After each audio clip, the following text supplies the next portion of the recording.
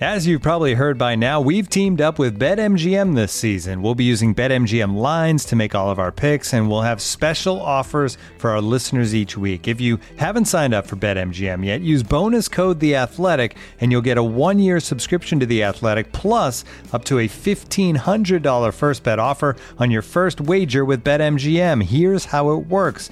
Download the BetMGM app and sign up using bonus code The Athletic. Make your first deposit of at least $10. Place your first bet on any game and claim your voucher for a 1-year subscription to The Athletic. See BetMGM.com for terms. U.S. promotional offers not available in D.C., Mississippi, New York, Nevada, Ontario, or Puerto Rico. Gambling problem? Call 1-800-GAMBLER. Available in the U.S. Call 877-8-HOPE-NY or text HOPE-NY 467-369 in New York. Call 1-800-NEXT-STEP in Arizona. 1-800-327-5050 in Massachusetts. 1-800-BETS-OFF in Iowa. 1-800-270-7117 for confidential help in Michigan. 1-800-981-0023 in Puerto Rico. First bet offer for new customers only in partnership with Kansas Crossing Casino and Hotel. Don't forget, if you haven't signed up for BetMGM yet, use bonus code The Athletic, and you'll get a 1-year subscription to The Athletic, plus up to a $1,500 first bet offer on your first wager. The Athletic. Totally Football League Show Oscars Mashup Edition. Watford win Best Promotion Picture, Millwall claim Best Costume Design for that away kit, Rooney bags Best Animated Short, and Joey Barton is the standout nominee in the Least Supported Boss category. This is the Totally Football League Show in association with Paddy Power. Yes, the finish line is in sight in the EFL. We'll tell you all the whys and wherefores after the weekend's results on today's pod. I'm Matt Davis-Adams, joined as ever by Sam Parkin. Hello, Matt. How you doing? I'm very well, thank you. Adrian Clark's also with us. Hi, Clarky. Hello. And it's a big welcome back to one of our favourite guests of last season, Wycombe Wanderers left back and corner curator Joe Jacobson. Hi, Joe. Hi, how you doing? I'm all right. How are you? How's the mood after Saturday? It's good. You know, it's always disappointing to lose, and when it kind of means a lot to the club, the situation we're in. It's difficult to take, but when you've got the gaffer like we have, who kind of comes in and is as upbeat as ever after that game, then it's difficult not to kind of look and be excited for the future. You mentioned the gaffer. You're joining us live from his office. You're actually sat in his chair. Are you with us today because this is the first tentative steps towards a media career when you hang up your boots, or are you actually just going to take the manager's job? I think he's got a job here for life, so that one's out of the question. I just got put in. This is the first time I've been in here, and it's not been for a telling off, so I'm just happy that I can relax in here a little bit. Yeah, I can see Clarkey and Sam kind of shuddering at memories past of when they've been hauled into the manager's office. Rather than a performance of the week, we thought today we'd have Joe talk us through his top 3 championship players of the season. Who's your first pick, Joe? Buendia at Norwich. I think stats show what he's done. He's been the team who have scored most goals, created the most goals, and I think he's been a huge driving force for them to win the league. For me, they've been the best team that I've personally played against, and they should go on and win the league. So for me, he's been the best player. How about number 2? Ivan Toney. I think he scored a hat-trick against us in January time. I think he's on to get the record for goals in the championship, for a season, and I think he's just grown strength for strength. And from playing against him last season as well, him scoring a load of goals, it's no surprise what he's done, and I think he'll go and do that in the Premier League as well, whether that's with Brentford or if he gets to move there in the summer. So Buendia, Toney, who's your final pick? Sarr at Watford. You know, I've played against a few wingers this season who've been quick and direct, but for me, he had the quality to go with it as well. And he caused us a lot of problems, especially away from home. At home, I thought we dealt with him okay, but away from home, he was awesome and direct and quick. And like I said, I think the second half of the season, he's really kind of stood out for Watford, and you know, I think he's their top goal scorer. I think he's been involved in a lot of the good stuff they've done, and it's no surprise that he'll be back in the Premier League. I'm surprised he was even in the Championship to have this season as it was, but he's back where he definitely belongs. Sam, before we switch the mics on, you said you were pretty sure on 2 of the 3. Did that match with what you had in mind? Yeah, that would be my 3. Joe would probably have an opinion on the other 2 that I just scribbled down just as he was going through his 3. Danjuma at Bournemouth, probably on ability, and maybe a little bit of one little curveball. Ajaria at Reading, I think potentially. Could be a very good Premier League player in time. So there are a couple of others off the top of my head, but no, those three far and away, I would say, the best in the second tier. Clark, if you had to pick a Championship player of the season now, who would it be? Buendia. Yeah, I think Emi Buendia is the best player in the league. He's absolute class. Scores goals, makes goals. He's a really good defender as well. I don't think people give him enough credit for the way that he wins the ball back. Just a good team man. And considering they were worried about losing him not that long ago, earlier on in the campaign, would he kick off if he didn't get his move? I think he's knuckled down and been sensational. But no, those choices from Joe are excellent. I would just chuck in two more Norwich players to the mix. Teemu Pukki couldn't have done much more this season. For me, he's the smartest player in the Championship. Unbelievable football brain. And Oliver Skipp, I don't think anyone's done that job in the heart of midfield better than he has this season.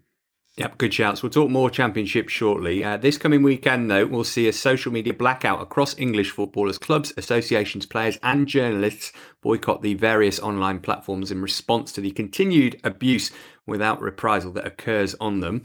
Joe, is this something you're going to be taking part of? Is it something that you and others at the club have been talking about this weekend?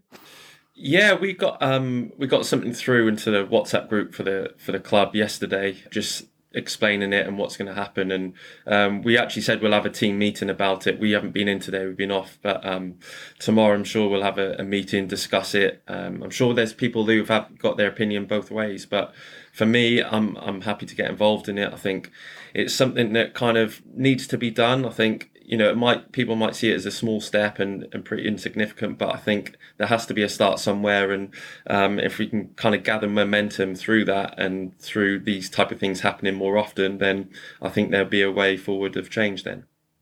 Clarky, you got by far the most followers out of all of us. Is this something you're going to be involved in? And do you think that for people like you, I and Sam on our side of the game, will it make much difference if we are? Look, it's not going to make that much difference for a weekend. I'm happy to step aside. The issue I've got is that I take part in a live show for Arsenal on a match day that asks fans to send in their views on the game. So I don't know. You probably don't want that though at the moment, do you? Is it not a nice excuse and not be able to have them do that this weekend? Absolutely, yeah. I made sure they didn't tag me in the last game because the abuse was quite brutal. But there you go. No, look, I'll take my leave from the club. But no, I think I echo what Joe says.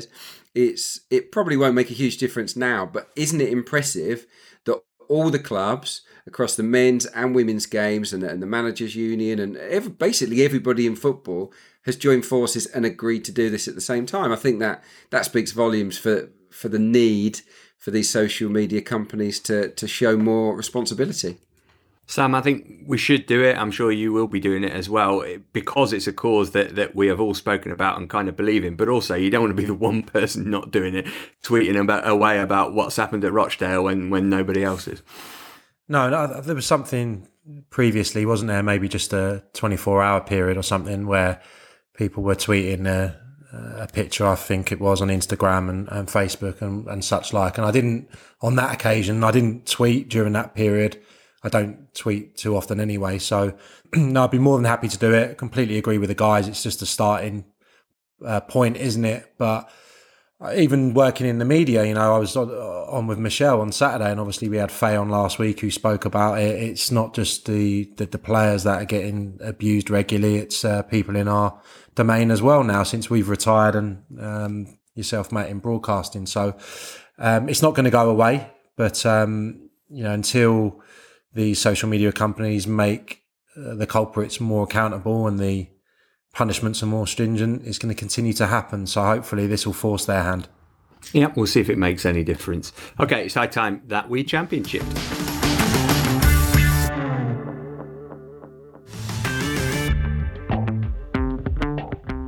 Championship headlines. Watford have been promoted back to the Premier League at the first time of asking. The playoff places are all wrapped up too. Brentford, Barnsley, Bournemouth and Swansea will do battle for the last place in the Prem.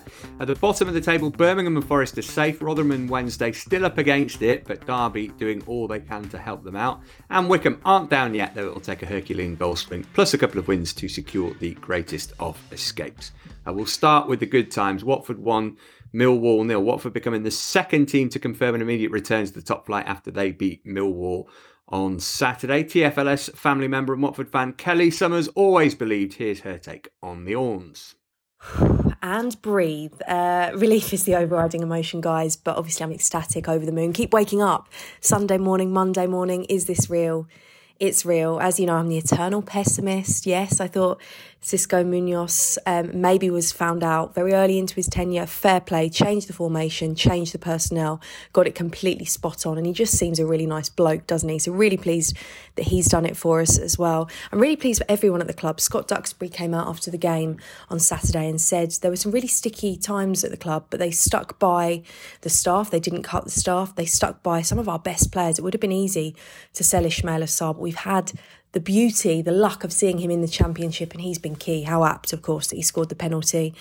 So, guys, I'm disappointed we won't be able to talk about Watford on the pod too much next season, but I'm sure I'll find a way of getting it in. It's time for us to part ways, but I'll be back on next week to gloat a little bit more. Don't worry. Kelly Summers of Watford supporting fame there. Joe, in a lot of ways, they're kind of the antithesis of Wycombe. You know, they go through managers like the weather changes, and obviously there was 2 divisions difference between you last season. Was that lingering bit of Premier League class still evident when you came up against them? We played them quite early on in the season, and they had a bit of a change of personnel. I think a lot of the big guns weren't kind of playing or firing, whether or not they were happy to still be at the club in the Championship. But when we played them again, probably about 8 weeks ago, you could tell they were completely different. The quality they had, the confidence they had, they put on a performance that was as good as anyone that played against us this season. So for me, they definitely deserve to be where they are. They're a huge club. And look, they managed to keep a lot of their best players from last season in the Premier League. So if you're going to do that, then it's a great start to kind of kick on your Championship season and get promoted that way. Sam, we weren't convinced by Xisco Munoz when he came in, and we've been eating our words since then. Interesting to hear Tom Cleverley so effusive in his praise of the manager after the game, and that change of formation that he made when things weren't going so well to the 4-3-3. That's really been pivotal for them.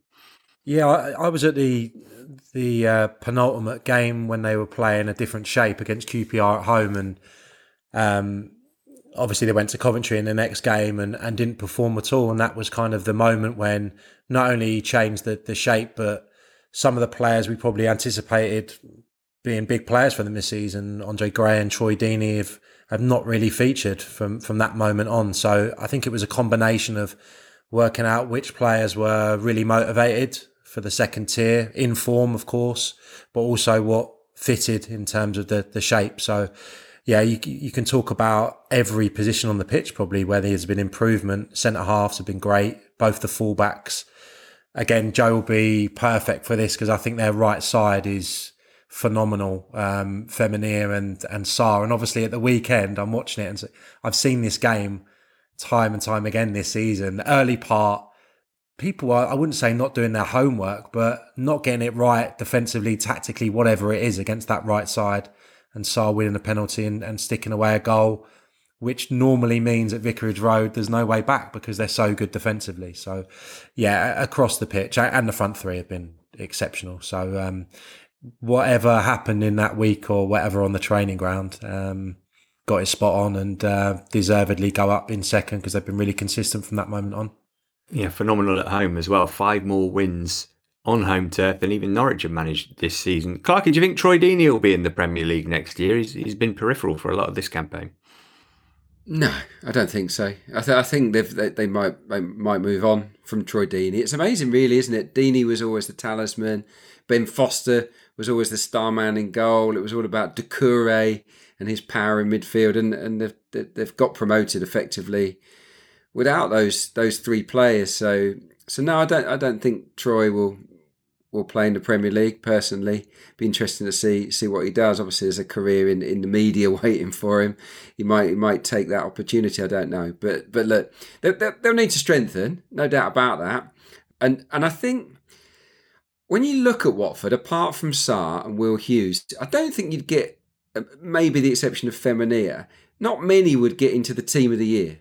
But I think as a collective, it's worked this season. They've been incredibly solid. So yeah, well done to everyone at Watford. And like you started the discussion with, really important. They kept most of the best players, and that was really important. Well, that win for Watford meant their only playoff places up for grabs for the chasing pack. Two teams who will be in the end-of-season shake-up met on the sunny south coast. It was Brentford who bested Bournemouth, courtesy of sub Brian Mbeumo's winner. That after Pontus Jansson had been dismissed. Sam, was this the shock result of the weekend? Bournemouth had won 7 in a row, or actually is it one of those end-of-season fixtures not going to matter that much unless, I guess, it's a dress rehearsal for the playoffs? Yeah, I don't think it's probably going to matter too much in terms of where they end up. I think it's dangerous to start thinking about who you might meet in the playoffs right now. It's just about probably keeping the players in good form, good spirit, keeping fit, keeping the front players firing, that type of thing. So, no, Brentford are a very good side. And I think since they've changed their shape, defensively, they looked a lot better as well. I think they've just conceded 1 in the last 4 games in kind of the 3-4-1-2 that they're playing. But I thought the telling moment was obviously them going down to 10 men and Thomas Frank keeping 2 up the pitch. I thought they got their setup spot on and created a number of chances to win the game. So it didn't flatter them. Thoroughly deserved to win the match. And Ivan Toney was outstanding again. Didn't score, but most touches on the pitch, which for a striker, I haven't been a striker myself and gone through games, touched it 3 times in each half. At best, that is some going. Like normally the centre halves, right, Clarkey? You trawl through the same websites as me. Yeah, they do. It's normally centre halves, isn't it? Like 30, 40 more touches in each half, right? Absolutely, or deep lying midfield playmakers. Centre forwards are normally among the lowest, aren't they, in terms of touches? Yeah. And when you consider, like you say, went down to 10 men, that's amazing, really. But it just shows you how well he looks after the ball, and also the responsibility he's taking, because what he's doing, he's showing for the ball all the time. He's giving the team an outlet, isn't he? So, yeah, excellent from him. Even on the winning goal, if you watch it back, so many of the Bournemouth players are static. And I think Ivan Toney has about 3 goes at it. He has the shot and then there's a little give and go again. And he's always on the move. He's always anticipating. And, you know, that's what makes him what he's become this season, actually. He's the talisman, not only the goals, but he's just everything about his game is leading to a really good career in the Premier League. Yeah, you think he'd be in the top flight one way or another next season. Joe, we often talk about momentum going into playoff campaigns. Does it matter? I'm just thinking back to this time last year, or not far from it anyway. You went from not playing from February up until the playoffs started in July. It didn't seem to matter that much. You didn't have much momentum going into that. No, I think, well, everyone was kind of in the same boat with that situation. But going back to whether or not it matters, I think you want to kind of, Bournemouth have been on this great run. I think you kind of want to keep that going as much as you can. The times in my career where I've done well in the playoffs, I think we've always kind of took good league form into those couple of games, and the one time I remember where it went horribly wrong was the last game of the season. We were already in the playoffs and we changed 10 players and rested, and we lost that game, couldn't quite get the momentum right for the playoff game. So I think it's a great boost for Brentford to go into the playoffs now thinking they know that they can beat one of the big teams, going down to 10 men as well. So I think that if they do meet, that could play on their minds when they come to that game, and Thomas Frank will have one up already in the bank against Jonathan Woodgate. On Sunday, Swansea booked their playoff place for the 2nd season running. Like last term, they confirmed it at the Madstad. This after a Desmond against Reading, who now can't make the post-season showdown. Clarkey, we speculated a couple of weeks ago whether Swansea were going to do a Forest. They've steadied the ship after those 4 defeats in a row. I just wonder if they do end up going up, is there a danger they might be doing so slightly undercooked? Might manager and squad benefit from another season at this level? Oh, no, they came close last year, didn't they? And they've improved, I think, just about. And you've got to take the opportunity to go up. I mean, this might be their ceiling. They might regress if they stay in the Championship. There's no guarantee that you can go again. I think for the manager and for this group of players, they maybe need to get that achievement together. Look, I'm pleased for them. I think they've had a great season. Really, really good. Obviously, they had a shocking wobble of late. But Ayew and Jamal Lowe have come back into form. Obviously, Ayew wasn't supposed to play at the weekend.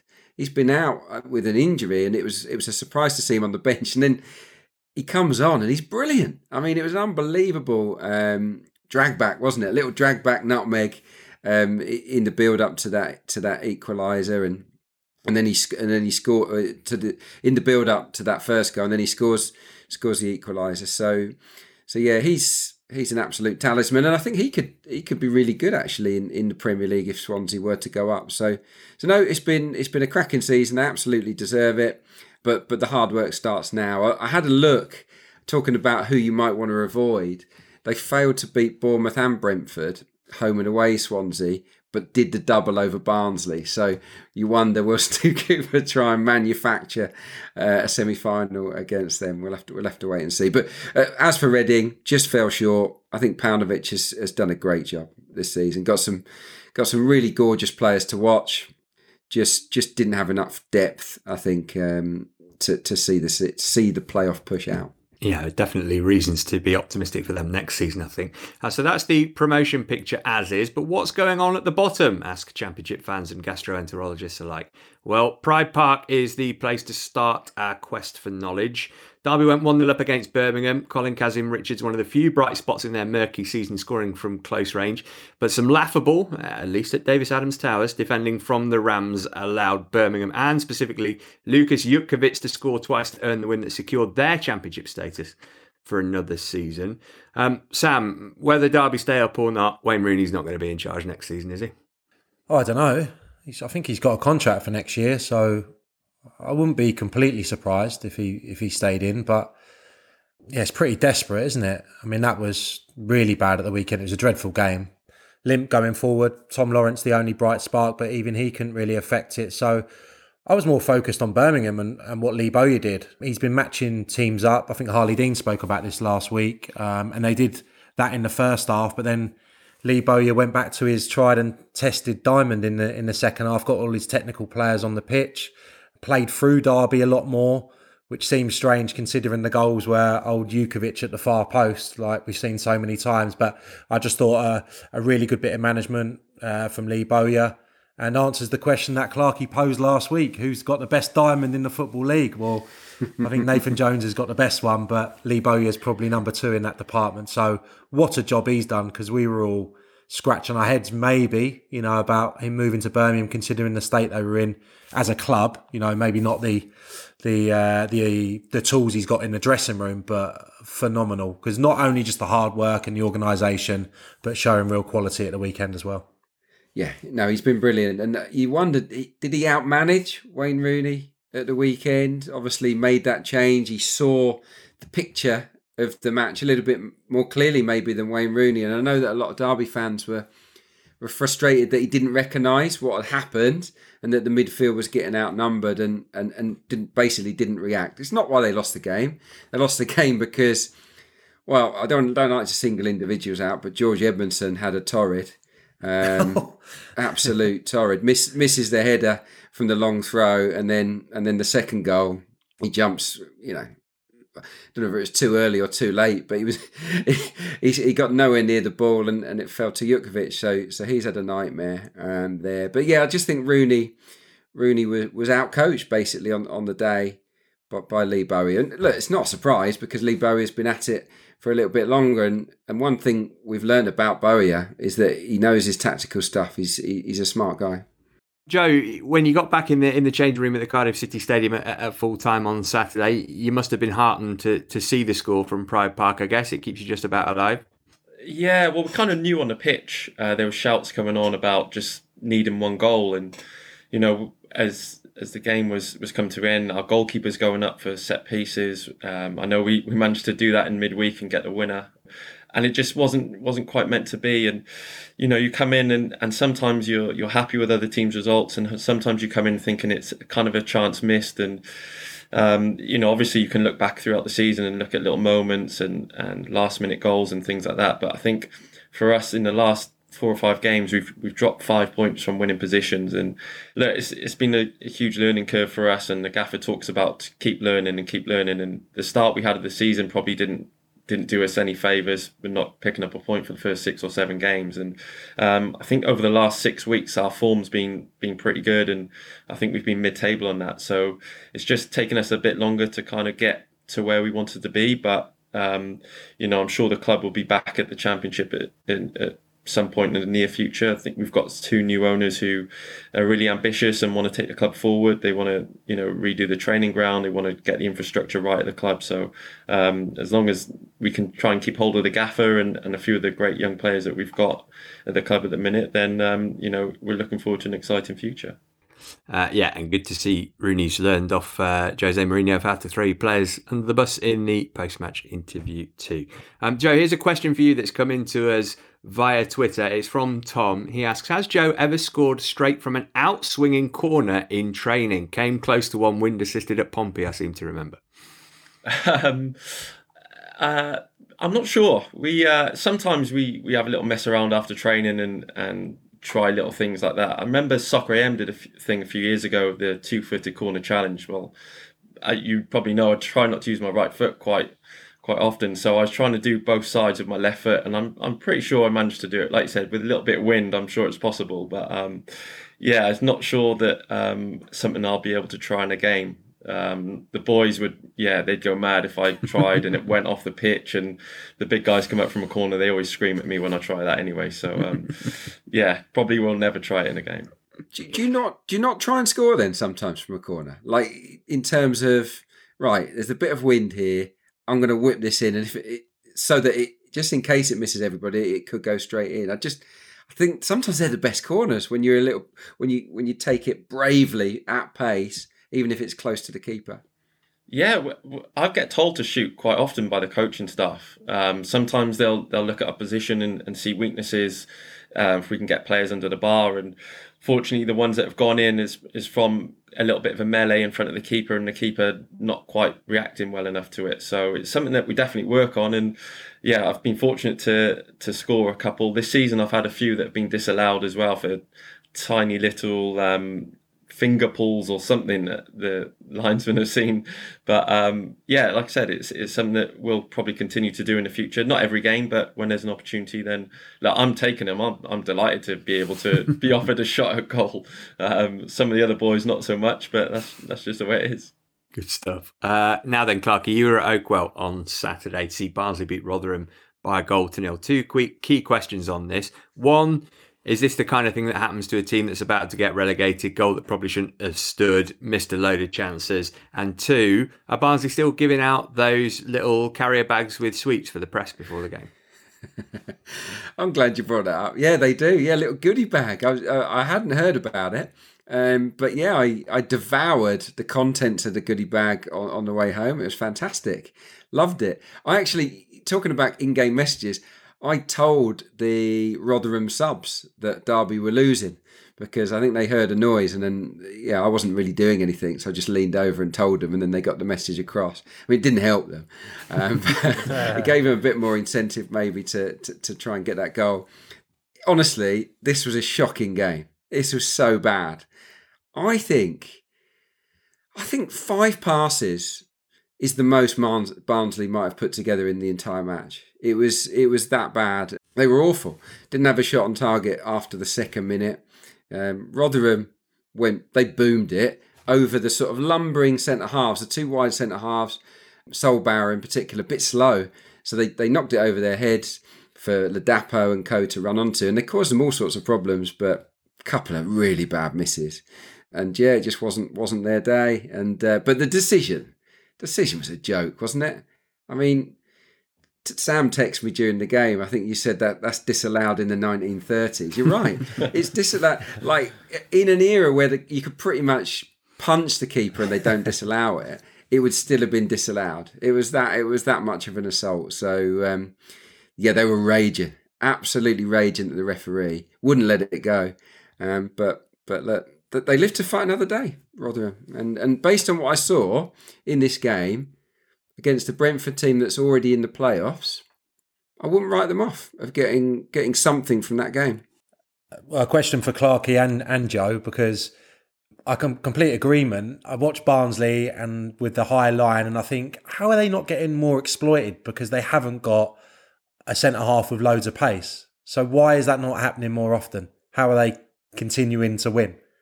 I think the pressure from the front has been so good that the quality... They avoid the balls. Yeah, the forwards are pressing so well that teams are rushing their passes, aren't they, into the forwards, and I think so the quality's missing. But in this game, I mean, you had DK, you had Woodrow and Morris, probably the three main goal scorers in the club.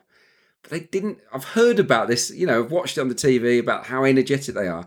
They were knackered. They didn't barely, close anyone down, and Rotherham had time to pick out quality. I think that's why in this game. But you bang on about those centre backs, and I think that the teams in the playoffs might look to turn them as much as they can. Joe, have you found that as a unique experience, as everyone has been saying, playing against Barnsley this year? Have you come up against anything like that before? No.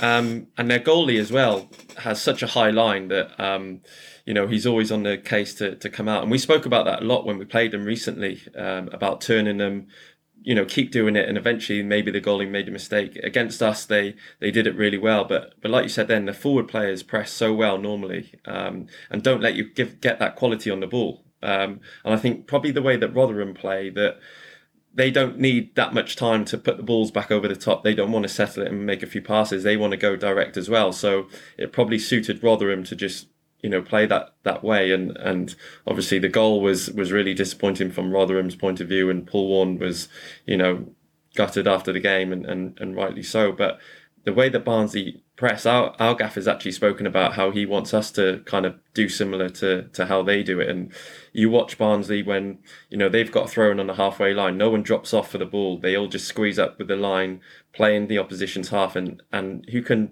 say they've done it wrong? They've punched massively above their weight this season. And the run they've gone on since probably November, December time has been incredible. So fair play to them for being in that position. And, for some of the teams who like to play out from the back and pass around in the playoffs, I don't think they really want to be playing against Barnsley and having that pressure put on them.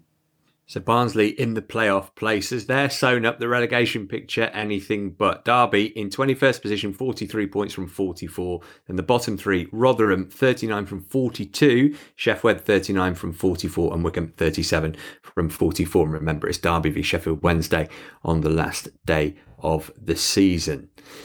Okay, let's get some odds from Paddy Power. Then we'll have a look at the promotion and relegation pictures as far as the Championship is concerned. Going down the bottom, so Sheffield Wednesday are 1-16 to get relegated. Rotherham, though, are the favourites out of them, and Derby, they are 1-3, with Derby 6-4, I'm afraid, Matt. Still longer than Forest, who are safe. What about promotion? We know who the top two are. We know who the playoff pack are. Who's favourite out of the four who are going to contest those end-of-season games? What do you reckon? Oh, crikey Moses. I would say it is probably, based on the last couple of seasons, Brentford just ahead of Bournemouth. Yeah, it's like you're looking at the website. It's Brentford. They are 6-4 with Bournemouth 21-10. The second favourites to win the playoffs. Barnsley 10-3 and Swansea way back down 9-2. If you're interested in who's going to win the whole championship, well, it is probably Norwich, as they are 1-80. Watford 20-1. Okay, next up, League One. Harry, is there any truth in the rumours that you're off to Spain in the summer?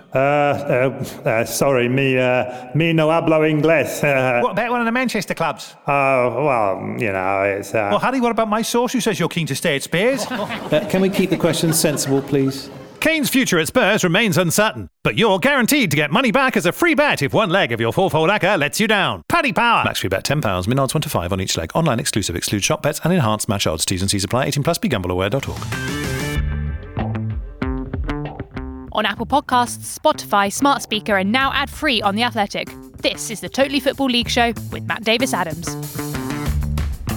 League One headlines. Hull are up, Bristol Rovers and Swindon are down. 4 points separate 5th and 9th, and Burton are safe. It's only 2 months since they looked down and out. We'll start there with Hull City. Back in the Championship after just a season away, the Tigers confirmed promotion from League One courtesy of a 2-1 win at Lincoln. Sam, it was only a couple of weeks ago you were saying that people weren't giving them the proper respect. Now we've got to, because they've made light work of getting back into the second tier. I said it again on Saturday night. I don't know what's wrong with me. I've got some infatuation with this. Do you know what? I was guilty of it, I reckon, before I saw them live. So I'm a complete hypocrite. Because I saw them at AFC Wimbledon, and it wasn't until then that I thought, oh, they're really organised. They're really hard to make chances against. And then obviously have got some brilliant front players who have just gathered momentum as the season's gone on, I think. And now that the front three kind of picks itself. I think McGuinness has got 17 now, which I wouldn't have had him down for start of the season. Lewis Potter's had a bit of a breakthrough year, and Malik Wilks has found a home really after kind of flattering to deceive, I would say, in the last couple of seasons. Always shown great ability, but just glimpses. So the complete package really. Again, like so organised when they're attacking. You know, they never get counter-attacked on. I think that was evident again at the weekend. They were much better than Lincoln in the first half. Went away from it again in the second. But organisation, brilliant. You know, most points, most goals, least goals conceded. The best team. And I know we're speaking about celebrations later, but George Honeyman has done an exceptional Freddie Mercury for any of you that hasn't seen it. So he's gone right up in my estimation because he'd probably be in the top. He'd probably be in the top 10 players, top 5 players in the division this year, I would say. He did a great campaign. Yeah, it's a rival for that famous Liam Lawrence Vanilla Ice clip from the Sunderland days a few years back. That Joe, yes. like with Daniel Farke in the Championship, you see the benefit with Hull of sticking with the manager who you got relegated with. It doesn't always work. I'm sure Wycombe are looking to do the same if you do go down with Gareth Ainsworth. But that continuity, as long as there's not too much of a hangover, can actually be a real benefit, can't it, when you drop down a division? Yeah, I think sometimes, especially the lower down you go, a new manager comes in, wants to change a lot of players. You know, you can have 10, 12 come in and out, and it's difficult to kind of get that continuity going again. We've seen it with Paul Warne as well at Rotherham, who's done a great job and came back down and went straight back up again. So for me, I think, you know, it's too easy nowadays to get rid of a manager and not necessarily get someone in who's going to do the right job with the right players you've got. You want to kind of get a squad together that the manager wants, and if you keep changing your managers, then you know you'll never get that. There's going to be players that are brought in that aren't for you. So you know, it shows now with Grant McCann what a great job he's done, and like Sam just said then, they've been probably the best team in all aspects this season in League One. I know Peterborough score a lot of goals, but seem to concede a lot as well. But with Hull, I think they've been incredible, and again they've got kind of like a young, hungry squad there who want to go and achieve. It's a big club, and we all know there's big clubs in League One who have found it difficult to go straight back up. So for them to do it at the first attempt is a great achievement for them. And Athletic subscribers can read all about Hull's celebrations. If you're not a subscriber, head to theathletic.com/league show to get yourself a deal of £3.99 a month for the first 6 months. Peterborough's surprise midweek defeat to Gillingham meant they couldn't secure promotion with a win at Charlton. However, their victory at the Valley means they're almost there, 5 points clear of third place with a superior goal difference. Johnson Clark-Harris with the winner on to 29 goals for the season. Clarky, did they deserve the 3 points here? It was a tough game. I think it could have gone either way. Obviously, the goalkeeper saved a penalty. So I think they'll be delighted with the 3 points. This was the one that they were expected to trip up in, and they didn't. So fair play to them. Didn't have a lot of the ball, but they saw the game out. And I think the longer the game went on, the less threat Charlton posed to them, actually. So yeah, well done to everybody. Obviously, Clark-Harris, what a signing, really, in place of Ivan Toney. Scores all sorts of goals, you know, tap-ins, headers, outside the box. When I saw him in the flesh, he scored a free kick. Like he's got a big old toolbox in his locker. So yeah, he's a quality player, and yeah, Operation Vengeance. It looks like it's going to pay off for the Posh, doesn't it? And it'll be a 4th promotion for Darren Ferguson as well.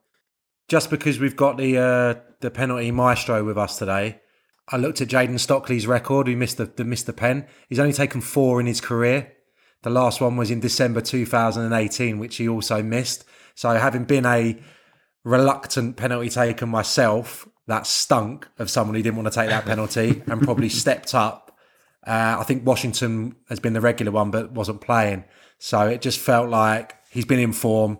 I'll take it, lads. And obviously he telegraphed a little bit where it was going to go, and the keeper made a good save. Is that what happened with Akinfenwa last week, Joe?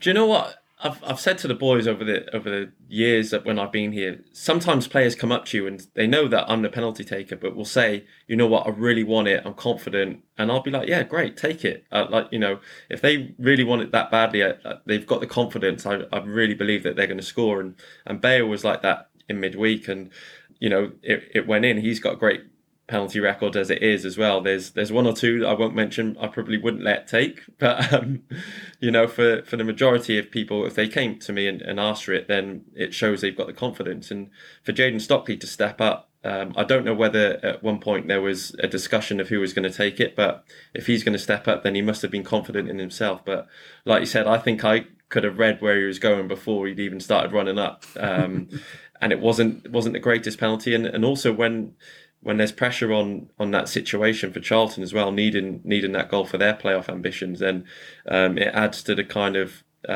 decision making in your mind of what you're going to do. So it's never easy, and unfortunately for him, he missed it at that crucial time. Yeah, Charlton outside the playoff places as a result of this first defeat under Nigel Adkins. They do have games in hand on Pompey and Oxford above them, and they got Crewe at home on Tuesday, which looks like a decent opportunity to bounce back. Well, only goal difference is keeping Portsmouth out of the playoff places after they earned a 1-0 win against Bristol Rovers at Fratton Park, a result which sees Rovers finally run out of gas, i.e. get relegated. Here's Josh, who's tweeted at The Totally Show, to ask, after Joey Barton labelled the whole Rovers squad a bunch of losers and threatened to clear out the lot of them if he can, where does the club go from here, and should Joey be trusted to mastermind this rebuild? Clarky, I heard you on the wireless defending your boy Barton on Saturday. Yeah, I still think what he did at Fleetwood gives him the right to continue. It should give Bristol Rovers fans belief that he's a decent manager. I think he built a really good team there, and he's capable of doing it again at Bristol Rovers. But goodness me, how scathing is he of everything basically at the club? He's hammered all the players. He's hammered past managers. He's basically slaughtered the director of football, Tommy Widrington, in terms of his recruitment and how imbalanced the squad is. That's Widrington's job to put that together. So look, I think Barton might be the only one left. I think everyone else might end up going, and he will build a brand new Bristol Rovers. And look, if I'm a Bristol Rovers fan looking at what's happened this season, how much worse can it be if that happens? It's been a shocking campaign. Bristol Rovers shouldn't have been near the bottom of that division. Clark Harris was never replaced, and that was criminal really. In January particularly, they had to get a goal scorer, and they didn't bother, and that one has come back to bite them. So no, I think Barton a little bit not like Grant McCann at Hull, but like yes, he's taking them down, but I think he's more than capable of bringing them back up actually. Yeah, and as for Pompey, scruffy but crucial win after 4 without, doubleheader with Accrington and a trip to Wimbledon sandwiched in between for them as they try and make the top 6. Yes, Adrian. Can I just say, before we move on from this game, that regular listeners might remember my love of the Portsmouth small squares on the pitch. Oh, I hate that. The cut of the grass is gorgeous, isn't it? And it's not just me. Danny Cowley, quoted after the game, he says, I love it here. I love this ground. This might sound really stupid, he says, but I even like the little squares on the pitch. It just looks really green. See? He talks so much sense, that man. Yeah, I would say I'm not sure that it's the squares that are affecting the brightness of the green, but anyway, each to their own. Now then, when Petula Clark first sang her hit Downtown back in 1965, she opined that the best way to cure loneliness was to head to a bustling metropolis. Sadly, the phrase downtown means something different in Swindon this week, Sam, after the Robins got gubbed at MK to confirm a swift return to League Two. It's just been a horrible season, Sam. I hate to make you relive your impassioned speech on Quest on Saturday, but my goodness me, what an awful mess your old club are in. Yeah, I don't really know where to start, to be honest. The game was a little bit irrelevant. The stats guy on Quest actually whispered in my ear just before we went on, Will Griggs scored 4 goals in 27 games before today, and then he got 4 against Swindon, which I didn't put into my impassioned speech for obvious reasons. It wasn't necessary, but I thought it was quite fitting. Like I said, that MK Dons, it's not to everyone's taste the way that they play. I should have said that because, it's a very unique style. And ironically, it's how Swindon were playing 5 years ago under Mark Cooper, because Luke Williams is now, Mark Cooper's then assistant, is now the assistant at MK Dons of Russell Martin. So I thought that was quite odd, because Swindon had a plan at that point in time, and now they have anything but. It's just an absolute shambles. A few weeks ago, Tom Broadbent, who's a centre-half, was coming on and playing up front, with 7 or 8 games of the season to go, coming on for half an hour trying to salvage points. I mean, it's been desperate. Defensively, they completely lost their back 4, back 5, if you include the goalkeeper, with serious injuries. That's the only sympathy I have with them. But when that happens, go out and buy better players, go out and spend a few quid. So they haven't done that. They haven't done that with the squad. They haven't done that with the manager. And they're left in League 2 with a complete mess at boardroom level. And until that gets sorted out, how can the fans have any optimism? That's where we are right now. Until these court cases end, they can appoint a new manager, they can start bringing in new players. The fans are just not interested. And it's a really sorry state of affairs because, again, like I said, things were so great under Richie Wellens. I went to a few games, away games, full allocation, banners, singing the players' names, really sensing that Richie could probably get him into the Championship. And he's obviously gone on and lost his job at Salford. So it's been a nightmare probably year for him and for the club as a whole. So roll on August. That's all I can say, really. Yeah, Swindon supporters going to take a leaf out of Public Enemy's book and fight the power. So they're down with Bristol Rovers. Above the dotted line, Wimbledon, 19th, played 43, 49 points. Then it's Wigan, played 44, 48 points.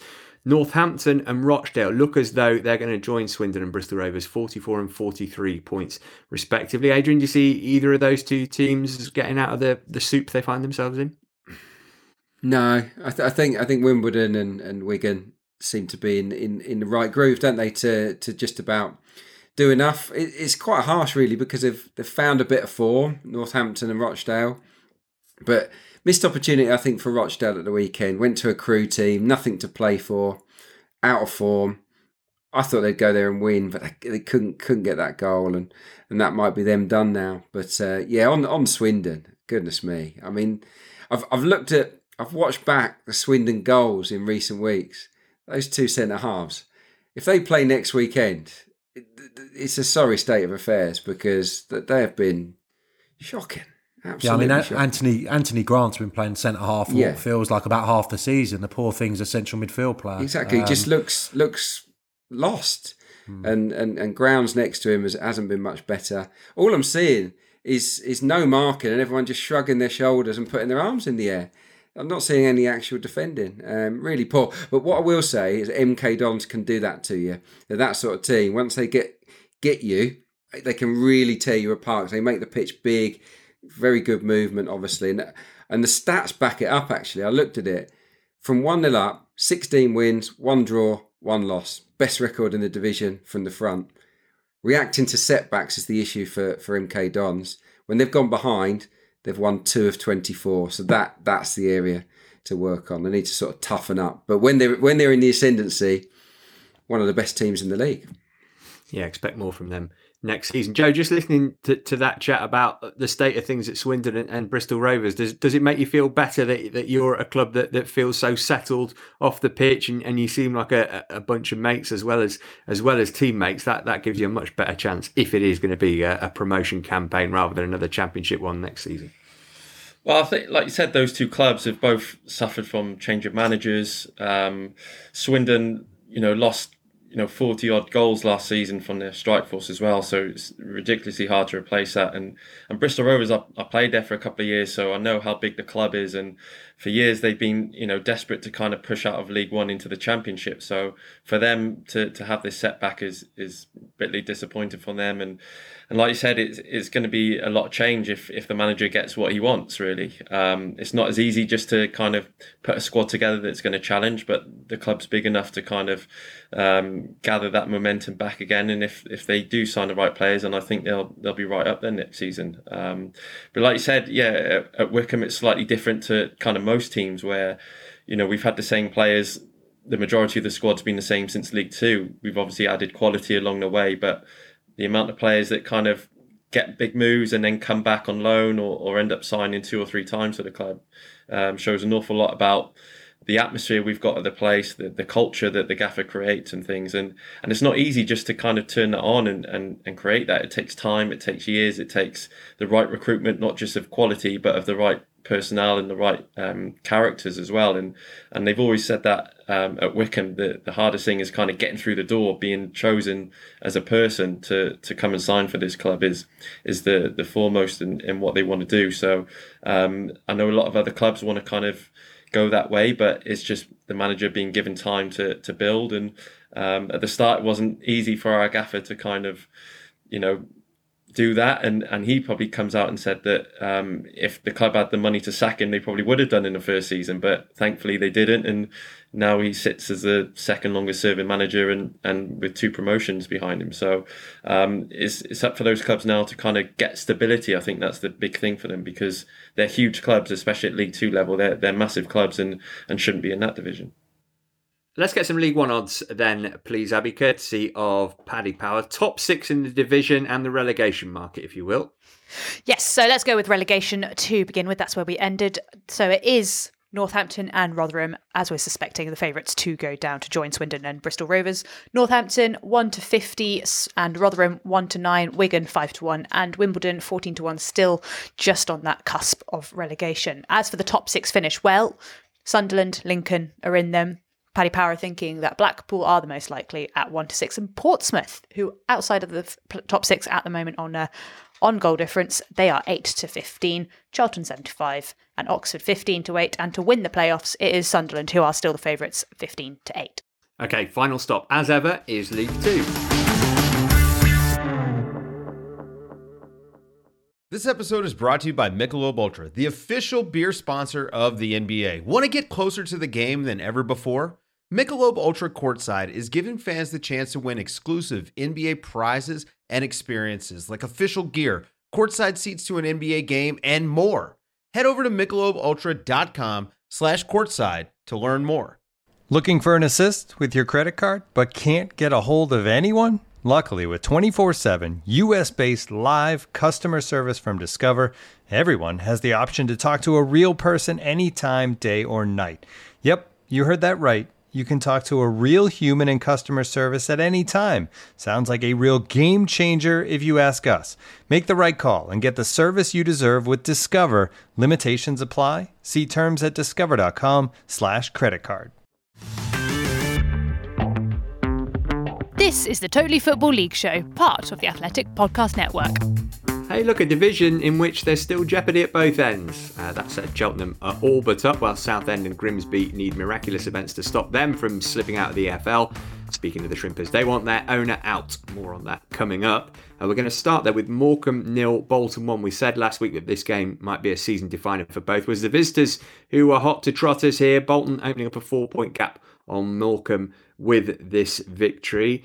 We've said it before this season, Sam. It's worth saying again, though, quite the turnaround for Bolton from where they were at the start of the campaign. And the running theme of the show, stick with your manager and he might turn things around for you. Yeah, 100%. He was getting battered on this show, wasn't he, Ian Evatt, for probably the first 3 months of the season. But it came good.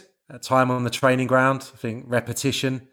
Probably the goals of Owen Doyle again have absolutely propelled them into the mix, the automatic mix, and probably quite relieved behind closed doors that the goals have come from elsewhere in some of the recent games. And this was the first EFL goal for Ben Jackson at the weekend, who said that his first touch was actually supposed to go onto his left foot, which is his stronger side, weirdly, considering it went about 6 yards infield, and then he was able to whip it in the corner. But very even game despite having a numerical advantage, actually. I watched quite a fair portion of this one. It wasn't a brilliant game. Derek Adams felt that Morecambe should have taken something from it. But Bolton got the all-important goal, and probably inspired by a load of Bolton fans turning up as well on the coast to cheer the coach or whatever they did. And I think Ian Evatt used it to his advantage, saying to a few of his bigger players, this is a big club that you've joined, and you will see it in time with a promotion and with the supporters back in. Bolton can be a force again, and huge win. And expect them to do it. I think a win against Exeter, I think it is, on Saturday, should do it for him. 17th win of the season by a single goal margin for Bolton. Haven't won a game by more than one goal since the 2nd of March. Joe, nerds like us love that kind of stat. Do they even register with players? Are you made aware of that kind of thing? Not necessarily made aware, but we do know. We look at the stats ourselves and the games, and it's so easily accessible nowadays that you've got it all, and the analysts will say stuff as well. And in team meetings, we'll know about opposition if they've do well holding on to leads or when they go behind and things like that. So yeah, we do know about it. And like you said there, 1-0 wins in football, all managers will say it's the best result you can get. I know Mark Bonner as well at Cambridge came out a few weeks ago and said, I think they had 1-0 victories at Newport and somewhere else where they said that was the best victory they could ever wish for. So they are really important. I think as a defender, clean sheets are huge, and those 1-0 wins, they feel more special than a 2 or 3-0 win because it can kind of be easier. And if you've got a 1-0 win, then the back's against the wall for periods. And Bolton, like you said, the start they had, I think a lot of teams were already writing them off. But I think that was due to the amount of players that they signed in the summer. I think it was in the late teens how many they signed. So for them to be in a position, give credit to Ian Evatt, huge amount of credit. And they've got the momentum now to keep going. And even next season, a team like Bolton Wanderers in League One is still a huge club, and they'll be wanting to go straight out of that division as well. So they're almost promoted, as are Cambridge, even after they lost 1-0 at home to Stevenage on Saturday. Thursday, Cambridge CEO Ian Mather said the champagne was on ice, so it still is now. Just a point needed from their last 2 games to go up, though. Lots of talk about pressure, Clarkey, in this one. I wonder if maybe, though, the focus should be on your old club Stevenage and what Alex Revell's done there over the kind of second half of the season. It looked like it could be a troublesome campaign for them. It's going to be a pretty serene finish instead. Yeah, I mean, Alex Revell has got to be regarded as one of the best organisers of a team in the lower leagues. His reputation, I'd imagine, is soaring because they were in a bit of a state. Second successive bad season looked in the offing, and he's just tightened them up unbelievably. Organisation is excellent, and they're just difficult to break down. That's what happened to Cambridge. Stevenage, aggressive, good shape, win the second balls. It's basic football, but if you're off it, and Cambridge were off it on the day, then that can scupper it for you, can't it? So it happens. I think Cambridge will still be fine. Mullin 29 goals, Ironside 14. They've got 2 real goal scorers. I'm convinced they'll get they only need a point, and I'm sure they'll do it. But this was a good, strong performance from Stevenage, and they are going to be tough to play against next year if they can keep this group together. Cheltenham 1, Colchester United 0. Who wants to party? Yes, the Duffman ready to party after Michael's men all but confirmed their promotion to League One. Connor Thomas bundling one in to see off a Colchester side who are almost assured of safety. Incredible tweet from John Palmer, who writes for the Western Daily Press, the league paper and more. He wrote, Michael Duff and Grant McCann played together for Cheltenham Town and Northern Ireland. Duff is the godfather to McCann's eldest son, Bailey, and they both led their clubs to automatic promotion just about today, with Hull securing an immediate return to the Championship. Sam, you were across this game. Michael Duff, manager of the season in League Two? No, Mark Bonner for me. Just. But yeah, no, Michael Duff's done brilliantly over 2 seasons now. And it's built on what he was as a player, I suppose. Organisation, defensive solidity. Obviously, the set pieces have played a huge part as well, as they did again at the weekend, and find a way to win games without having 25, 30 goal a season striker, which is another way to get you out of one of the bottom divisions. They haven't had that. Interestingly as well, much better when they don't have any of the ball really. When the team that they're playing has a bit more possession, they invariably win. And this was flipped at the weekend because they had, I think, 53, 54% of the ball, but managed to find a way to win on this occasion. Against the Colchester side, who have got by far and away the worst away record in the division, but they've had 10 draws. So that says to me that they're quite good at going away from home and producing a performance like this, keeping it tight, shutting up shop. So, yeah, Cheltenham did what they do. They found a scrappy winner, and they defend Leeds magnificently and rack up clean sheets like nobody's business. So they thoroughly deserve their place in League One next season. If they can add a little bit more attacking talent, I'm sure they can stabilise at that division as well. So that's the top end. Meanwhile, at the wrong end of League Two, Southend 2, Leyton Orient 1. Events off the pitch taking the headlines after protests against owner Ron Martin following his latest bizarre statement in midweek. Clarky, the floor is yours. Rant away. That's all right. I mean, I think Ron Martin's almost, I don't want to say hanging himself, but some of these quotes that he's coming out with are just ridiculous, really. Making up these statements ad hoc, incoherent really in the way that they're put together. I mean, Stan Collymore did say, and I'm not a huge fan of Stan really, if I'm honest, but he did say that he's not a fit and proper owner, and some of the things he's coming out with, I would tend to agree. I mean, the statement said something about Mick McCarthy. He went off on a tangent about nearly appointing Mick McCarthy when he left the Republic of Ireland job, which is just weird. Like, as if Mick McCarthy was ever going to rock up at Roots Hall anyway. So yeah, look, it's all going on. We had Phil Brown take the players out to meet the protesting fans before kickoff, which, I don't mind that. It nice throwback to the whole team talk at Man City. Yeah, I don't thought. Mind that. Classic Brown. He's made them look into the eyes of the supporters, hasn't he? And that means something, and it obviously worked because they put in a decent performance.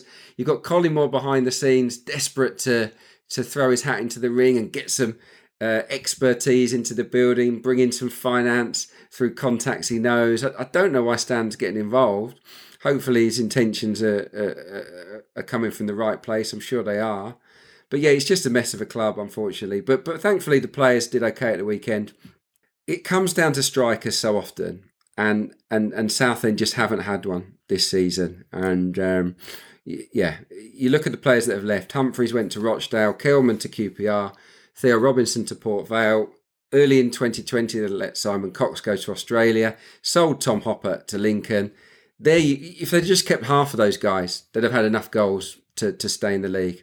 Got rid of everybody, and they don't have a striker. And for me, that's one of the reasons why they're likely to go down now. It's really sad. I'm absolutely gutted. Clarky, if Stan Collymore could be registered for the final two games, would you register him and give him a few minutes? I played against him in a charity game the other year, and he absolutely beasted me off the ball and whipped one in the top corner. Has he still got it? Has he? Oh, mate, either foot as well. He might be the best player Southend have ever had. He was unbelievable. He really was. So yeah, maybe. I mean, Greg Halford, he led the line at the weekend, and he'd retired a couple of years ago, and he's come out of retirement to play. So why, if he can do it, maybe Stan. Yeah, good shout. Brilliant at Forest too. Not so good in Basic Instinct 2, I would opine. Now then, the problem with recording a pod on a Monday ahead of games on Tuesday is that lots of what we say could be rendered largely irrelevant in little more than 24 hours. In that spirit, we bring you Oldham 1, Grimsby 2, Mariners reeling in troops, etc. That said, Grimsby 6 points adrift with 3 games left and a massively inferior goal difference. They go all the way to Exeter on Tuesday, needing to win to maintain survival hope. So Jay Matete with the goal here, brilliant individual goal, and then the team bus left without him because he was doing post-match media duties. Joe, have you ever had to walk home? No, but that has happened to me before, where my parents came to a game. So it was actually away at Wickham when I was playing for Accrington, and I remember talking to him in the car park and seeing the coach disappear down the road. So I had to call the gaffer and tell him to just hold on a minute, I'm coming back with you. But luckily, they didn't get too far and I was able to come back on. But yeah, I saw that goal. Great goal. And you know, it's looking a bit... you know, not the best situation for Grimsby at the minute, again, changing managers and not quite happening this season. And, you know, he may be a spark that if they can keep hold of him to fire him back into the league. But they had it a couple of years ago with Dembele as well, who is a super talent and has gone on to Peterborough, done really well and will probably kick on again. So if they can keep producing some of these young talents, then that's good news for their future.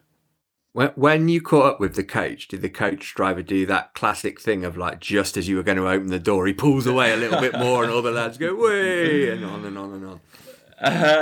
Unfortunately not, no. I'd have had a bit more respect for him if he did do that. But no, he missed out on a simple one there. Right, The Athletic EFL Heavy, which is what we like. There's a piece there all about Walsall and their flirtation with relegation and the impact of COVID on the club. So go and check that out. Abby, presumably the relegation market in League Two doesn't hold much appeal. It doesn't exist, I'm afraid.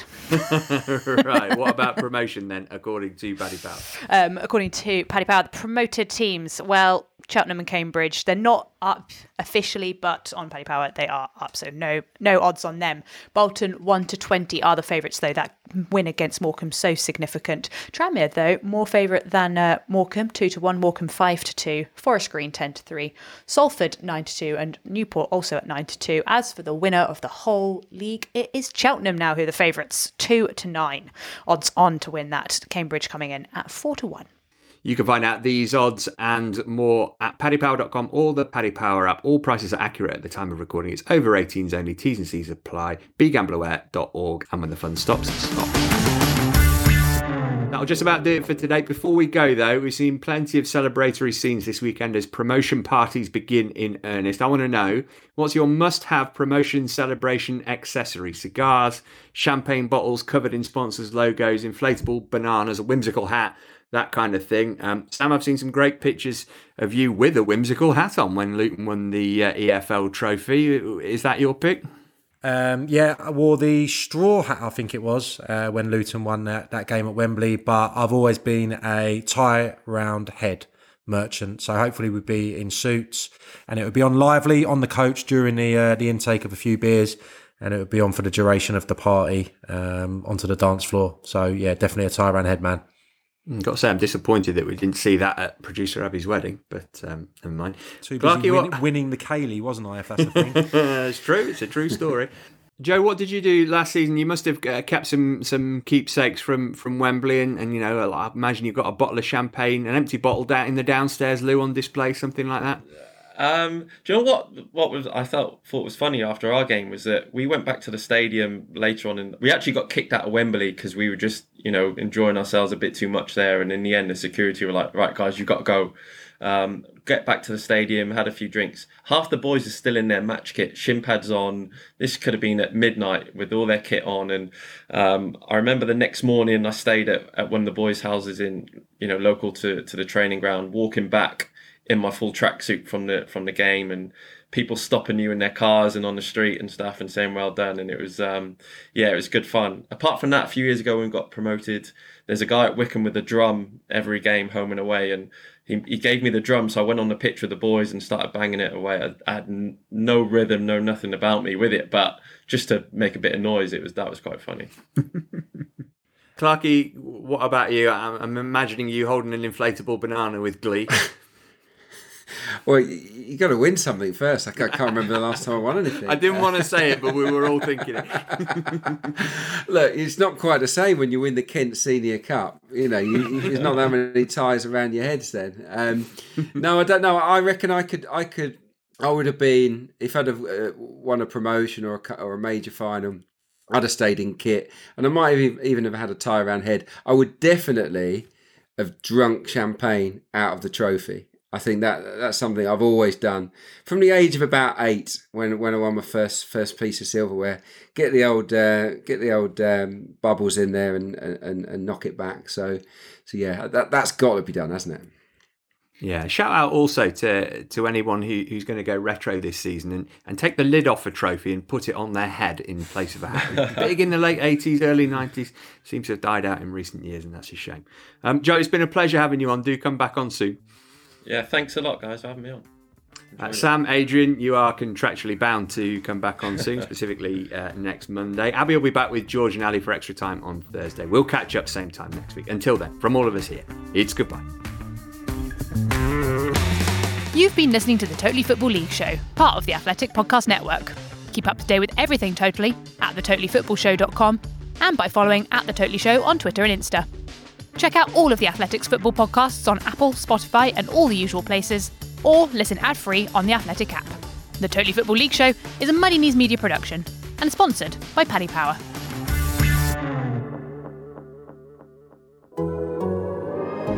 The Athletic.